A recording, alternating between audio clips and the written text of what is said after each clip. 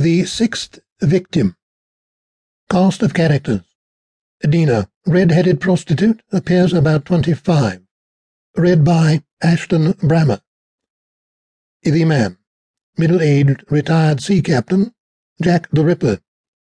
Read by Mick O'Halloran. Setting: a small bed-sitter in the Whitechapel slums of London in 1888. There is a large iron bed at right and an old armoire upstage. A chintz-curtained window is above a square deal table left, with 2 chairs. There is a metal paraffin lamp on the table. The single door is down left. At rise, lights up very low. Dina enters, strikes a match, and lights the lamp. Lights up higher. She wears a good-quality overcoat, which she removes to reveal a rather shabby skirt and blouse, with a faded, patched velvet jacket. She hangs the overcoat in the armoire and places her hat on the shelf. She takes a cheap overcoat from the armoire and puts it on, as well as a rather gaudy old hat. She then goes back out. Lights go down, then come back up. Dina re-enters with the man. He is middle-aged, wearing neat but very ordinary workman's clothing and a cloth cap. Dina takes his cap and coat and hangs them in the armoire, along with her own overcoat and hat. The man sits at the table. Nice enough room. It's mine, long as I pay the rent. You're young and pretty. Shouldn't be no problem with that. Have to be careful, though. Papers say he's killed another girl 2 days ago. I read about that. Place like this, they said. Girl with her own lodgings. Right. Mary Kelly. I knew her. Thought she'd be more careful. You worried, being alone and all? Not that much.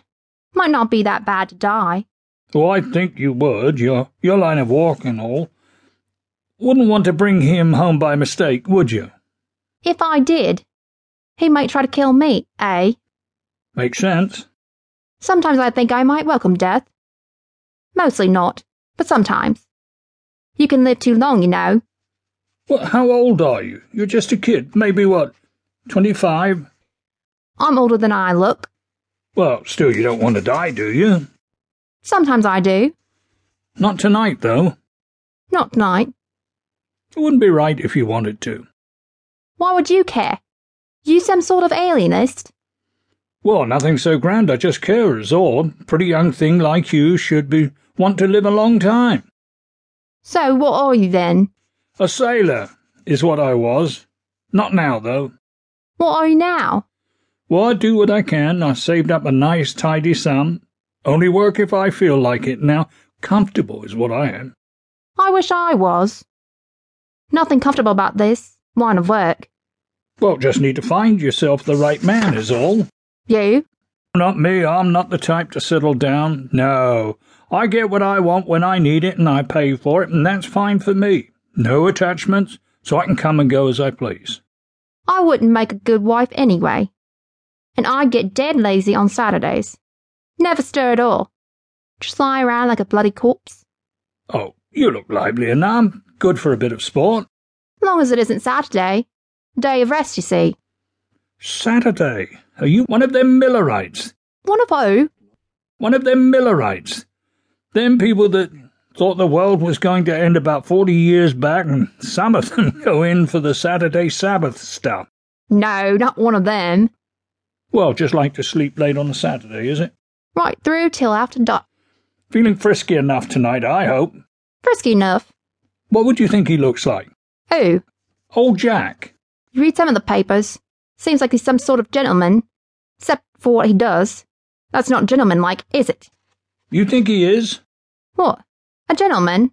Yes, proper tough, some say. Not likely. A gentleman would stand out around these parts. I expect he's kind of ordinary looking.